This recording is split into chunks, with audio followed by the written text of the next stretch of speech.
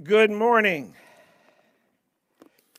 We continue in our study on the Gospel of Luke. Today we enter into chapter 22 of Luke's Gospel. As Luke approaches the events of Passion Week and of the crucifixion of Jesus Christ, we see in this chapter, particularly, there is a prominent person lurking in the background. We will see him in the text. His name is Satan. Satan is an angelic being created by God in glory and beauty, who in pride and arrogance rebelled against our Heavenly Father, was cast from heaven, whose heart is filled with evil only, and seeks to destroy all and any. Now, Satan is thought of by many as just a part of mythology, or others would consider him to be an evil power who is parallel with the power of God. And so we have these equal forces battling back and forth of evil and good. But Satan is not a myth, and neither is he God's equal. Created by God, depends upon God for his own existence as much as we do. And in the passage we're about to read, we will see that his activity is real and that he is very persistent. So we begin reading Luke 22, verse 1. Now the feast of unleavened bread drew near, which is called Passover. And the chief priests and the scribes were seeking how to put Jesus to death, but they feared the people. Then Satan entered into Judas, called Iscariot, who was of the number of the 12. He went away and conferred with the chief priests and the officers how he might betray Jesus to them. And they were glad and agreed to give him money. So he consented and sought an opportunity to betray Jesus to them in the absence of a crowd. Dropping down now to verse 21, here the Passover meal is taking place. Jesus is with his disciples. And Jesus said, "Behold, the hand of him who betrays me is with me on the table. For the Son of Man goes as it has been determined, but woe to that man by whom he is betrayed." And they began to question one another which of them it could be who was going to do this. Now dropping down to verse 31. Jesus said to Simon Peter, "Simon, behold, Satan demanded to have you, that he might sift you like wheat. But I have prayed for you, that your faith may not fail. And when you have turned again, strengthen your brothers." Peter said to him, "Lord, I am ready to go with you both to prison and to death." Jesus said, "I tell you, Peter, the rooster will not crow this day until you deny 3 times that you know me." Our Heavenly Father, we come to you asking that by your word you would fill us with understanding, your understanding that we so desperately need. For we are people assailed and struggling in this world by things physical and spiritual. We are in need of you. And so we ask that your grace would abound to us, specifically as each one needs, and how we praise you that you are willing and able to do this, that it is your heart to do this. So be with us. In the name of Jesus we pray. Amen. We see Satan's influence three different places, three different groups of people in the passage. The first place of influence in these verses is with the chief priests and the scribes. Now, Satan is not mentioned in these verses by name, but we've already been told about his influence on these religious leaders. Back in the Gospel of John, chapter 8, verse 44, Jesus, in speaking to these same men, had this to say: "You are of your father, the devil, and your will is to do your father's desires. He was a murderer from the beginning and does not stand in the truth, because there is no truth in him." These men had carefully observed Jesus throughout his ministry. They heard what he had to say. They had seen his works. They were aware that just days before, he had raised Lazarus from the dead. And yet their best response to all that they had seen and heard from Jesus was, "Let's kill him." Indeed, they were sons of their father, who was a murderer from the beginning. The murderous intention of Satan is not just causing at times one person to kill another in the beginning, as we saw with Cain and Abel, but Satan's desire is to cause people to destroy their own souls, as he did with Adam and Eve, questioning whether or not sin would lead to death. Now, the timing of what is taking place here is, we're told, the Feast of Unleavened Bread, which was part of the whole Passover festival the week following. And in the Feast of Unleavened Bread, the people not only ate bread that was unleavened, but they purposefully went through their homes, removing all leaven, which represented sin, from their home.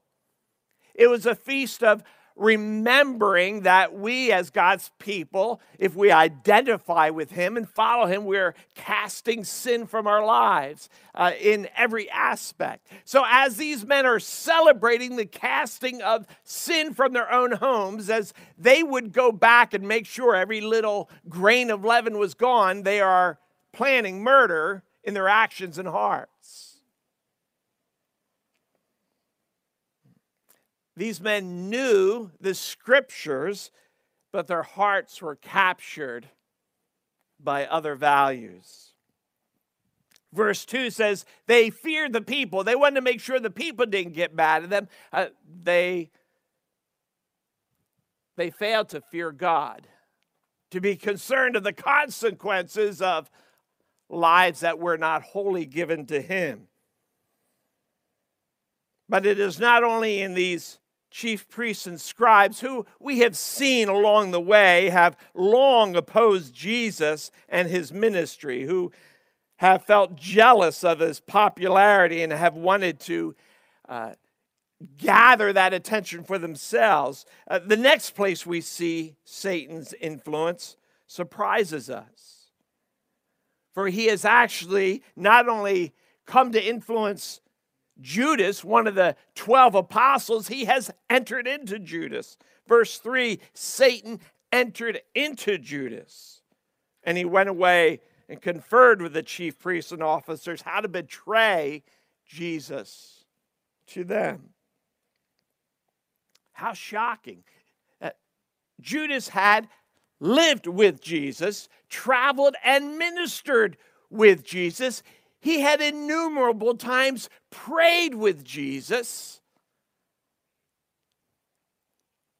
And yet now he willingly, by his own initiative, betrays Jesus. But this betrayal is not as sudden as it looks. In John's Gospel, chapter 12, verse 6, we're told that Judas secretly was a thief. He was in charge of the money bags used in Jesus' ministry, and he used to, the scripture says, help himself to what was in it. We see his heart was already given to double-mindedness. He appeared as a disciple to those who saw him, but his heart was never truly given to Jesus. In Matthew's account of these events, he tells us that Judas went to the chief priests and the scribes asking, how much will you give me if I betray Jesus to you? We don't know exactly why he would do this. Perhaps he could see the opposition growing. Perhaps he could see that Jesus might surely be arrested somehow and be put to death. And in his covetous heart, he decided to abandon what was failing and get something out of it while he could. That had to be some of his reasoning we see just by his actions. But whether it was Judas or the chief priests, they all saw an opportunity to get what they valued most. And it wasn't love for God and the service of his kingdom. Jesus is grieved, but he's not caught off guard.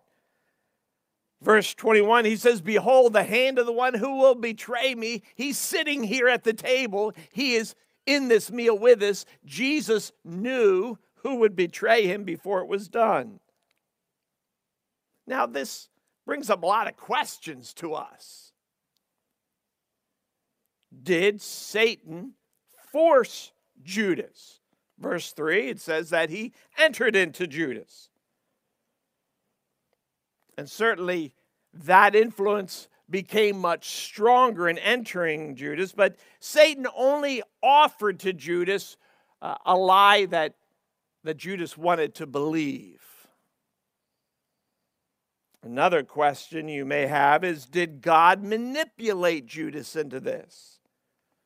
Verse 22 tells us this was part of God's determined plan. God chose one of these who would follow to betray Jesus. But again, Judas had the heart for it. That is how God used Judas, but he uses each of us according to the direction that our heart is intended. He was not going to use a disciple who loved Jesus to betray him. He used one who was double-minded. Just as God chose Mary to bear Jesus in birth because she was a woman who had a heart of righteousness to raise him in a godly way. God chooses and uses us according to the way that our heart is turned. He will not use a godly person to betray. Another question is whether or not God was unfair to Judas, who knew what he was going to do, but in verse 22 says, woe to him, the one who would do this. But again, Judas clearly made his own choice in this. This was his heart. Consider, he's there in the meal. He knows what he's planning to do. And then he hears Jesus say, the one that's going to betray me is here. Think of the panic that had to seize up in his heart. The next words he probably was expecting was Jesus to point and say, and there he is. His heart had to be in his throat, terrified. And yet, he proceeded. Knowing Jesus knew, even that did not deter him from what he had planned in his heart. And perhaps a fourth question some may have, well, if Satan entered Judas, could Satan enter me? Could Satan enter into the heart of a true believer? And certainly a true believer can be influenced by Satan, as we will see in the case of Peter. But every true believer has the person of the Spirit of God dwelling in us. And Satan cannot push out or push aside the Spirit of God. And the Spirit of God does not invite roommates to dwell with him in our soul. So we have seen Satan influence the chief priests and scribes. We see him not only influence but enter into Judas, one of the 12. And now Satan is after Peter, the leading apostle. Verse 31, Jesus said to Simon in that same meal, after Judas has left, Simon, Satan has demanded to sift you. He wants you too. Years later, Peter is much older. In one of his letters to the churches, in 1 Peter chapter 5, verse 8, he writes this to us. Be sober-minded. Be watchful. Your adversary, the devil, prowls around like a roaring lion, seeking someone to devour. Resist him firm in your faith. Certainly, as Peter was writing those words, these events were in his mind, and probably others in addition. He knew the reality of this roaring lion seeking to devour, to destroy. And yet we see that Satan had to go through God first. Satan is demanding permission. He cannot go after the people of God without the permission of God. We see this in the Old Testament as well, when Satan, in a similar way, seeks after Job, who was a godly man. In each case, we have Scripture alluding to this interaction between Satan and God. We read it in Scripture. Have you ever wondered about the conversations between Satan and God about you?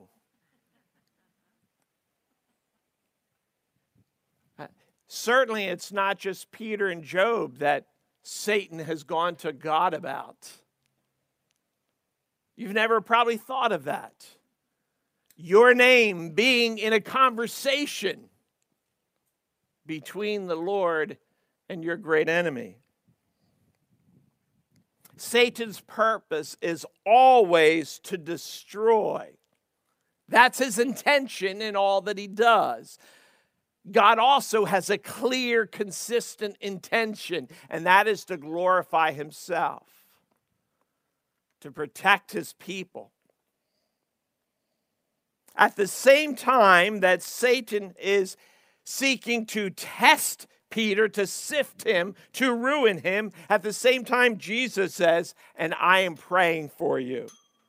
Verse 32, but I have prayed for you that your faith may not fail, and when you have turned again, you strengthen your brothers. People of God, these realities both take place in your life. Satan is seeking to bring ruin to you, and the Lord Jesus is praying for you and sustaining you. Both of these are real. Which of these realities do you believe is the greater one? Who in the end will get his way? Who in the end stands? Who in the end rules? Who in the end will bow before whom, saying he is Lord?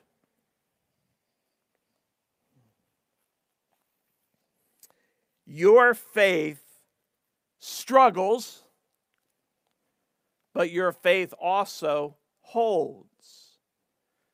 Not because you are holding on so well, so strongly, but because your Savior holds on so well to you.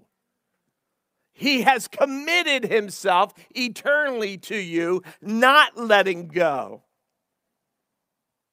Now, what we need to see, what we wish was a little bit different, was that Jesus never prays that Peter is not tested. His prayer is not that Peter is never tested by Satan, but that he would be sustained. Now, certainly we would like it that we're just simply never tested. We do tend to like life without opposition. We like life that is easier, problem-free.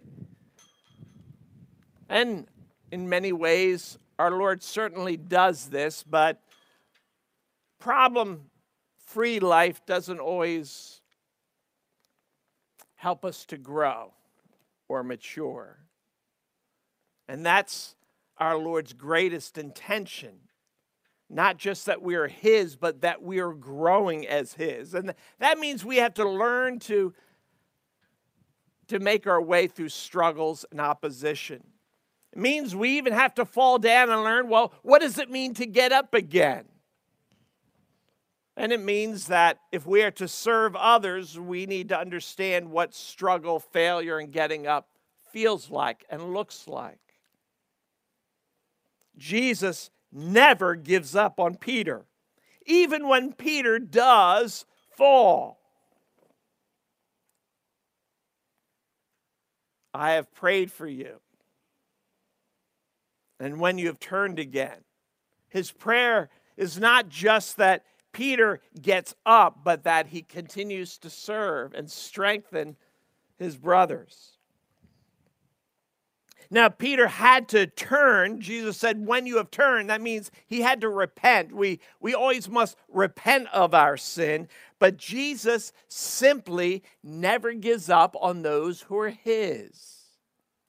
And neither does he distance himself from us. We have a hard time believing that.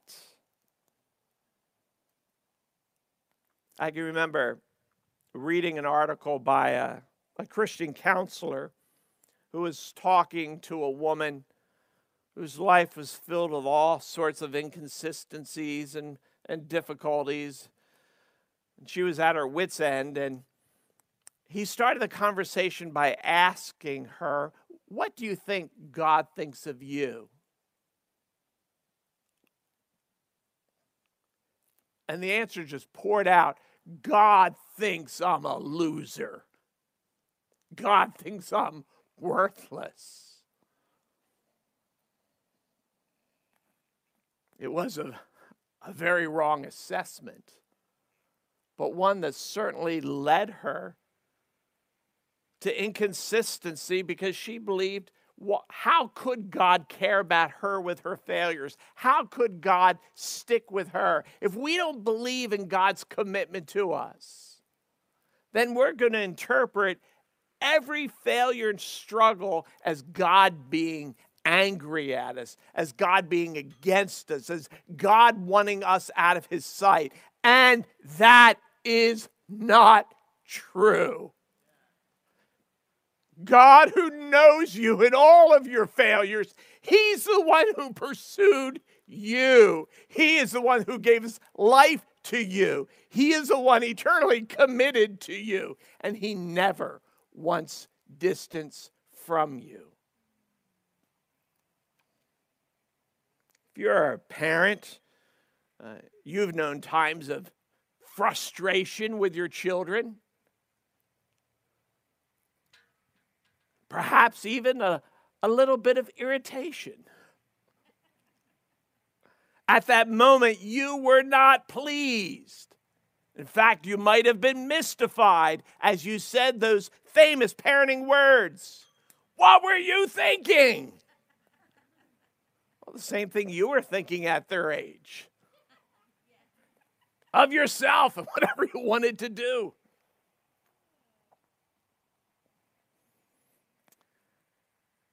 But even in our frustration, we don't want our children to disappear. We we want restoration. We want relationship. We want what's best for them. We want them to live wisely, and we want to be part of it.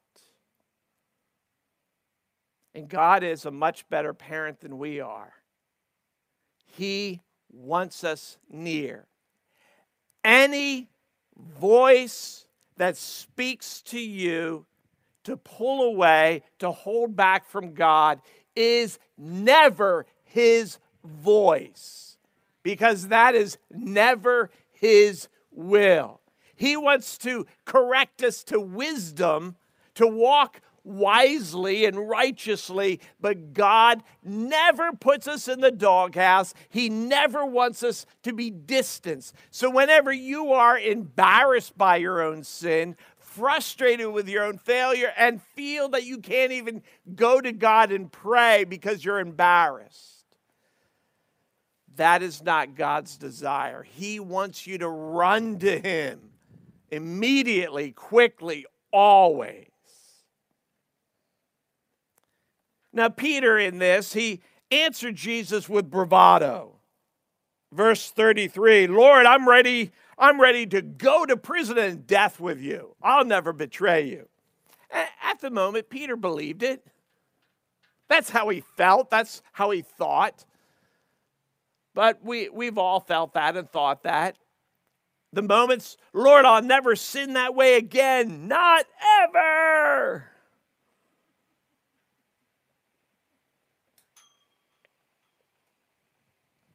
We're inconsistent. We're caught by surprise. At times we're half-hearted.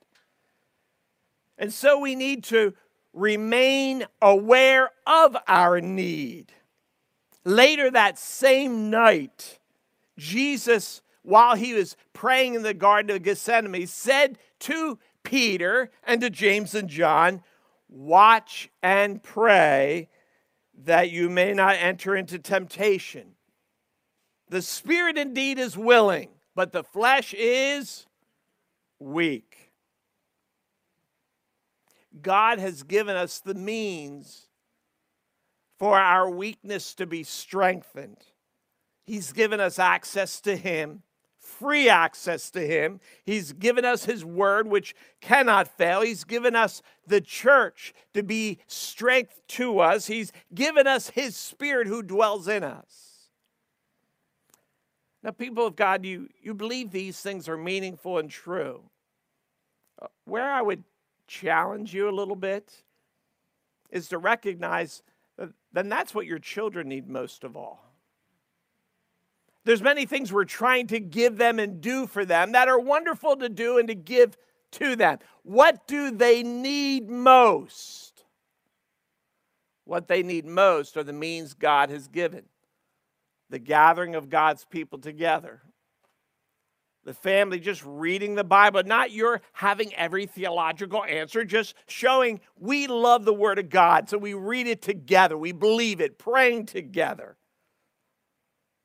Not, your children don't need a parent who does these things perfectly, because they won't. They need to see the example of someone who persists in it in the midst of weaknesses, someone who at times messes up boldly, loudly in front of everyone, and then confesses and follows again. They need to see what that looks like, because that will happen to them.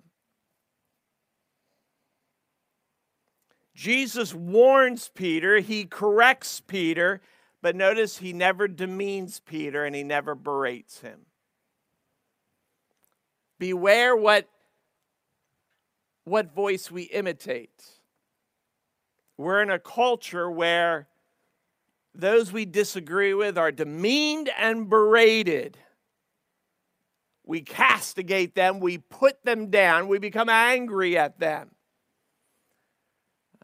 We do not see Jesus acting that way. Beware who your example is in how you write answers on Facebook, and how you talk to people of different views. There is a way that discussion takes place in our country, in our world, and it is not of Christ, and we are not to follow it. It is not to be the example we imitate. Now, as we kind of wrap things up, what should we understand then about Satan? Mention a few things quickly that we draw from the passage. First, he is a real person and he is active. And every influence of his is deceptive and murderous. So that means all of your small sins are deception and destructive. They put you on a trajectory to push God aside. Every comfortable sin that you're used to that makes you feel better is deceptive and ruinous. Every pragmatic sin, compromises that you have an excuse for because you think, well, this is going to be better in this small way. It is never true. Satan's intention is always to your ruin. Secondly, Satan and God are not evenly matched. Satan is a great enemy. Jesus is a far greater Savior. Satan, even here as he's trying to destroy and derail Jesus' ministry, cannot keep himself from fulfilling Jesus' plan. And even as he thinks he is casting Jesus aside, he is participating in the salvation of all who would believe. Third, Satan can instigate particular sins, but our hearts must embrace them. So no, the devil cannot make you do it. And last, God will preserve everyone who is his. Judas and Peter were both sifted, afflicted. Peter's faith stumbles. Judas' faith was found to be empty. Peter was preserved. Jesus doesn't cast Peter off into second-class service. So we shouldn't do it to ourselves and we shouldn't do it to others. Your great enemy is not the people you disagree with or disagree with you. And in this time of public discourse that concerns us, your great enemy is not even people who have purposes that you think would be ruinous to the country. It's fine to be concerned, and we have the great privilege to vote and to have our say. But our great enemy is always the enemy of our soul. And we need to keep that in mind. And his enemy is everyone in this world. So we all have the same enemy, including those whom you disagree with. We all have the same need. We need a Savior. We need to see the truth. And the truth we need to see is that Jesus will save anyone who comes to him. That's what people need to hear from us. We all need grace. And God has grace in abundant supply to everyone who comes to him and wants it. Let's pray. Our Heavenly Father, we come to you as people who understand something of temptation and of this enemy and even of failure. We've experienced it far often than we want, and at times our soul has been greatly discouraged.